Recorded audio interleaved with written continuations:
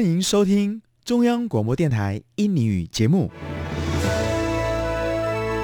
Inilah Radio Taiwan Internasional.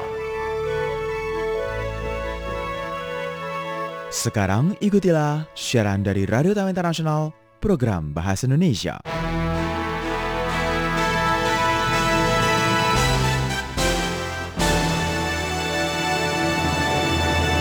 Apa kabar saudara pendengar sekalian?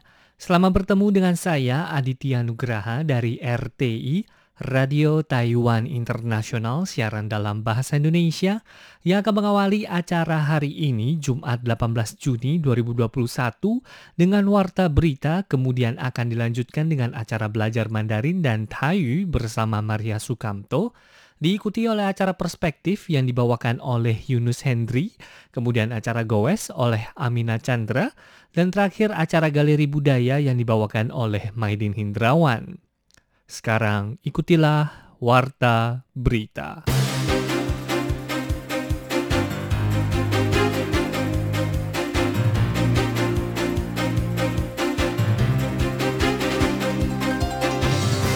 Terlebih dulu akan saya sampaikan pokok-pokok berita. Penangkapan eksekutif Apple Daily. Mark mengatakan menggunakan hukum kejam terhadap media berita. Subsidi OCAC kepada pelajar Tionghoa perantau yang terdiagnosa COVID-19. Taiwan menghadiri webinar Daya Saing Global 2021 IND. Berita selengkapnya. Pada pagi hari Kamis 17 Juni 2021 kemarin, Kepolisian Hong Kong sesuai dengan Undang-Undang Keamanan Nasional menggerebek Apple Daily dan menangkap 5 pejabat senior dari Next Media Group dan Apple Daily. Menanggapi hal tersebut, Dewan Urusan Daratan MAC pada hari ini Jumat 18 Juni 2021 mengemukakan pemerintah Hong Kong sekali lagi menggunakan hukum yang kejam untuk berurusan dengan media berita. Sangatlah sulit untuk membayangkannya di dalam sebuah negara demokratis. Penindasan terus-menerus hanya akan membuat masyarakat Hong Kong semakin terasingkan.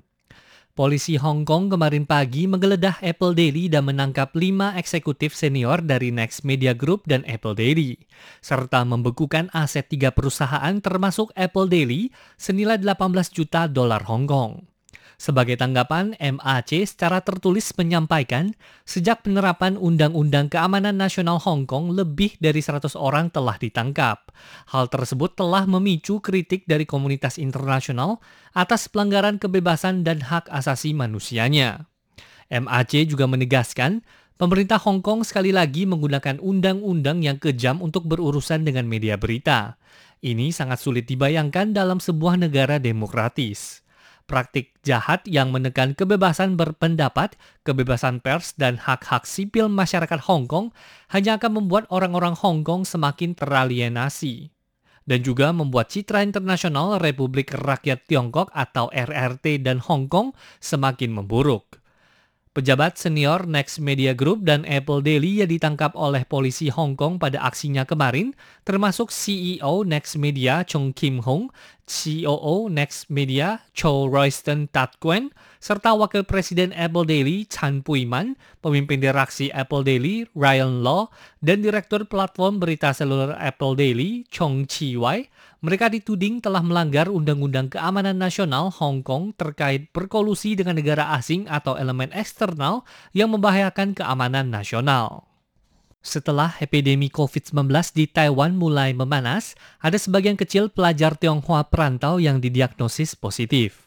Ketua Komite Tionghoa Perantau atau OCAC, Tong Chen Yuan mengemukakan, para pelajar Tionghoa perantau yang terdiagnosa positif telah dilaporkan sesuai dengan instansi kesehatan setempat untuk melaksanakan proses isolasi dan perawatan sesuai dengan peraturan yang ada. Setelah diisolasi untuk beberapa waktu, kondisi kesehatan pelajar Tionghoa perantau yang terdiagnosa positif semuanya dalam keadaan yang baik.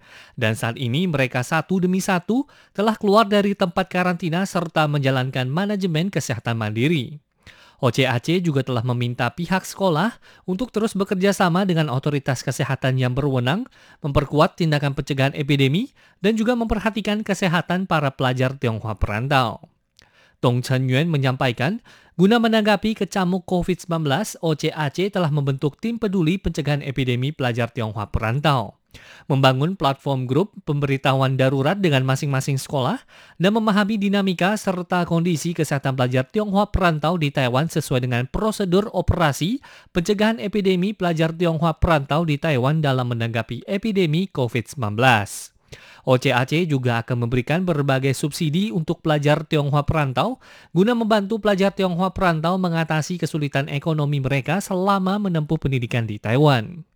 Mengenai perawatan kesehatan bagi pelajar Tionghoa perantau, OCAC selain akan terus memberikan subsidi asuransi kesehatan kepada pelajar Tionghoa perantau selama masa sekolah jika ada pelajar Tionghoa perantau yang dirawat di rumah sakit karena kecedera ataupun sakit dan menyebabkan beban keuangan yang berat bagi dirinya, maka OCAC akan memberikan uang simpati yang disesuaikan dengan nominal biaya yang harus ditanggung sendiri oleh pelajar tersebut, dengan maksimal sebesar $50.000 Taiwan. OCAC juga akan memberikan uang simpati sebesar $6.000 Taiwan kepada para pelajar Tionghoa perantau yang terdiagnosa positif COVID-19. Dong Chen-yuan menuturkan, pelajar Tionghoa perantau yang datang untuk menempuh pendidikan di Taiwan membutuhkan lebih banyak bantuan dan perhatian. Beliau telah meminta pihak sekolah dan OCAC untuk saling bergandengan tangan bersama-sama terus memperhatikan para pelajar Tionghoa perantau. Selama epidemi, menggunakan metode video call untuk menangani masalah dan kondisi kehidupan pelajar Tionghoa perantau di sekolah, serta membantu dalam pengaturan akomodasi bagi pelajar Tionghoa perantau yang tidak pulang ke negara mereka masing-masing selama liburan musim panas, sehingga para pelajar Tionghoa perantau dapat menempuh pendidikan di Taiwan dengan hati yang tenang.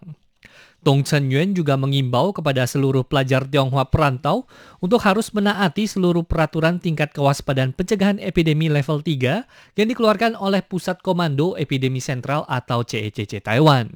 Lindungi diri sendiri dengan baik dan terus memperhatikan kesehatan masing-masing. Beliau juga berterima kasih kepada pihak sekolah dan juga para petugas medis yang telah merawat pelajar-pelajar Tionghoa perantau dengan baik. Jika memiliki pertanyaan, maka para pelajar Tionghoa perantau dan juga para orang tua dapat mengkonsultasikannya melalui platform Line OCAC. Saudara pendengar, terima kasih Anda masih mendengarkan kami RTI, Radio Taiwan Internasional dalam Warta Berita. International Institute for Management Development atau IMD dalam Daya Saing Global 2021 memberikan dua kabar baik untuk Taiwan. Yang pertama adalah Taiwan berada di urutan ke-8 menerobos urutan terbaik sejak tahun 2013. Yang kedua adalah selama setahun kemarin, pencegahan epidemi dan perekonomian Taiwan memperlihatkan prestasi yang baik sehingga tahun ini untuk perdana Taiwan diundang hadir dalam kegiatan IMD ini. Kepala Dewan Pengembangan Nasional Kung Ming-shin tanggal 17 Juni hadir dalam webinar Daya Saing Global 2021 yang diadakan oleh IMD. Berdiskusi bersama dengan Menteri Politik dan Digital Yunani Kriakros Priyakakai dan Kepala Badan Pengembangan Ekonomi Australia Melinda Cilento membahas keberhasilan kebijakan di masa pandemi. Kepala Pusat Daya Saing Global IMD Arturo Bris menyampaikan, prestasi Taiwan dalam dua tugas yaitu pencegahan epidemi dan pengembangan ekonomi yang baik. Untuk itu, secara khusus mengundang Kepala Dewan Pengembangan Nasional Kung Ming-shin untuk turut hadir dan berbagi pengalaman dalam webinar kali ini. Dalam hal pencegahan epidemi, Kung Ming-shin menyampaikan penerapan utama yang dilakukan Taiwan adalah pada pengendalian lingkungan, penggunaan masker, sering cuci tangan dan sekarang ini melarang makan di dalam restoran. Hanya diperbolehkan beli dan dibawa pulang. Dan meskipun tidak melarang masyarakat untuk keluar, tetapi masyarakat telah dengan sendirinya melakukan lockdown mandiri. Menilik pemberitaan media Kyodo News, Menteri Pertahanan Jepang Kishi Nobuo turut hadir dan berpidato di rapat Subkomite Keamanan dan Pertahanan atau Subcommittee on Security and Defense atau SEDE yang diselenggarakan oleh Parlemen Uni Eropa via daring pada tanggal 17 Juni 2021 kemarin. Beliau menyatakan keprihatinannya tentang masalah di Taiwan dan percaya bahwa Republik Rakyat Tiongkok atau RRT dengan cepat memperkuat kekuatan militernya dan ketidakseimbangan militer antara kedua sisi selat semakin meluas. Kishinobuo juga menyerukan agar dapat menulis masalah terkait Taiwan dalam komunike konferensi tingkat tinggi atau KTT G7. Dan menekankan jika stabilitas situasi di Taiwan sangat penting bagi jaminan keamanan Jepang serta stabilitas komunitas internasional. Dalam pidatonya, Kishinobuo menyampaikan harapannya untuk penyelesaian damai masalah kedua selat melalui dialog antara daratan Tiongkok dan Taiwan.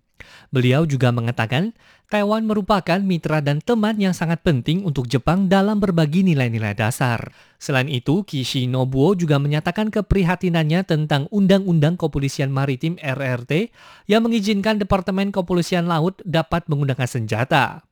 Beliau menyerukan untuk melakukan perkembangan hubungan menuju penguatan visi Indo-Pasifik yang bebas dan terbuka. Dirinya juga menegaskan jika militer Prancis dan militer Jepang telah memulai latihan militer gabungan pada bulan lalu. Selain itu, Kishinobuo juga menekankan perlunya pihak Jepang dan Uni Eropa dapat bergandengan tangan bersama-sama mengatasi masalah dan bersaing dengan otoritarianisme. Menteri Pertahanan Jepang Kishinobuo pada tanggal 16 Juni 2021 yang lalu di jejaring sosialnya mengemukakan jika dirinya telah terpilih sebagai ketua baru dari Aliansi Parlemen Persahabatan Jepang dan Honduras. Dan juga membeberkan jika Honduras adalah salah satu dari sedikit negara yang memiliki hubungan diplomatik dengan Taiwan di Amerika Tengah dan Selatan. Kishinobuo secara khusus menyebutkan Taiwan melalui kesempatannya saat menjabat sebagai ketua baru Aliansi Parlemen Persahabatan Jepang dan Honduras yang dipandang sebagai usaha dalam membantu Taiwan mengkonsolidasikan persahabatannya dengan Honduras.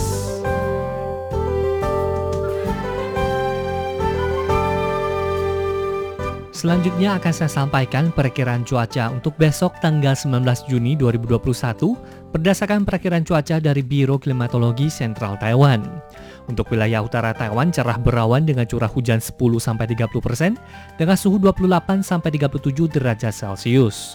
Untuk wilayah tengah Taiwan hujan dengan curah hujan 40-60% dengan suhu 26-33 derajat Celcius.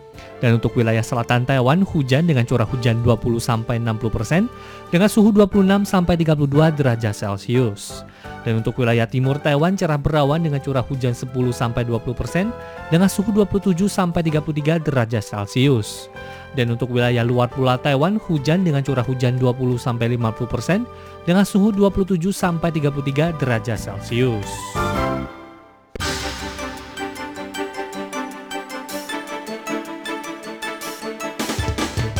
Berikutnya akan saya sampaikan indeks bursa saham Taiwan untuk hari Jumat tanggal 18 Juni 2021.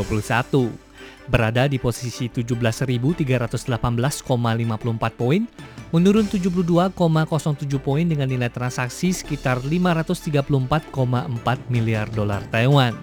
Sementara untuk nilai tukar 1 dolar Amerika Serikat terhadap rupiah sebesar 14.431 rupiah. Kemudian 1 dolar Amerika Serikat terhadap dolar Taiwan sebesar 28 dolar Taiwan. Dan 1 dolar Taiwan terhadap rupiah sebesar 520 rupiah.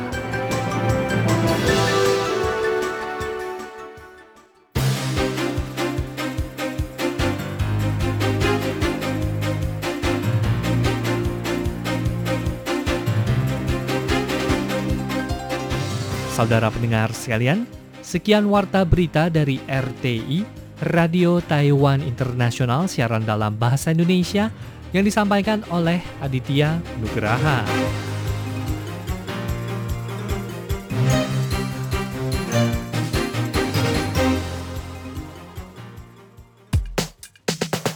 Pengumpulan karya untuk penghargaan jurnalistik bahasa Mandarin media asing OCAC tahun 2021 telah dimulai. Dengan konsep fokus pada Taiwan memberitakan tentang Taiwan, mengambil tema pengaruh media Mandarin di masa pandemi, mendorong media asing berbahasa Mandarin tetap terus memberikan laporan terkait di tengah masa sulit pandemi ini. Penghargaan kali ini terbagi atas 3, yakni kategori media cetak atau elektronik, kategori penyiaran, kategori televisi atau audiovisual, serta penghargaan khusus koran digital OCAC yang dipersiapkan khusus bagi sukarelawan jurnalis global. Pendaftaran hingga 15 Agustus 2021. Informasi lebih lanjut silahkan kunjungi situs kegiatan penghargaan jurnalistik bahasa Mandarin media asing 2021 di www.ocacmediaawards.tw.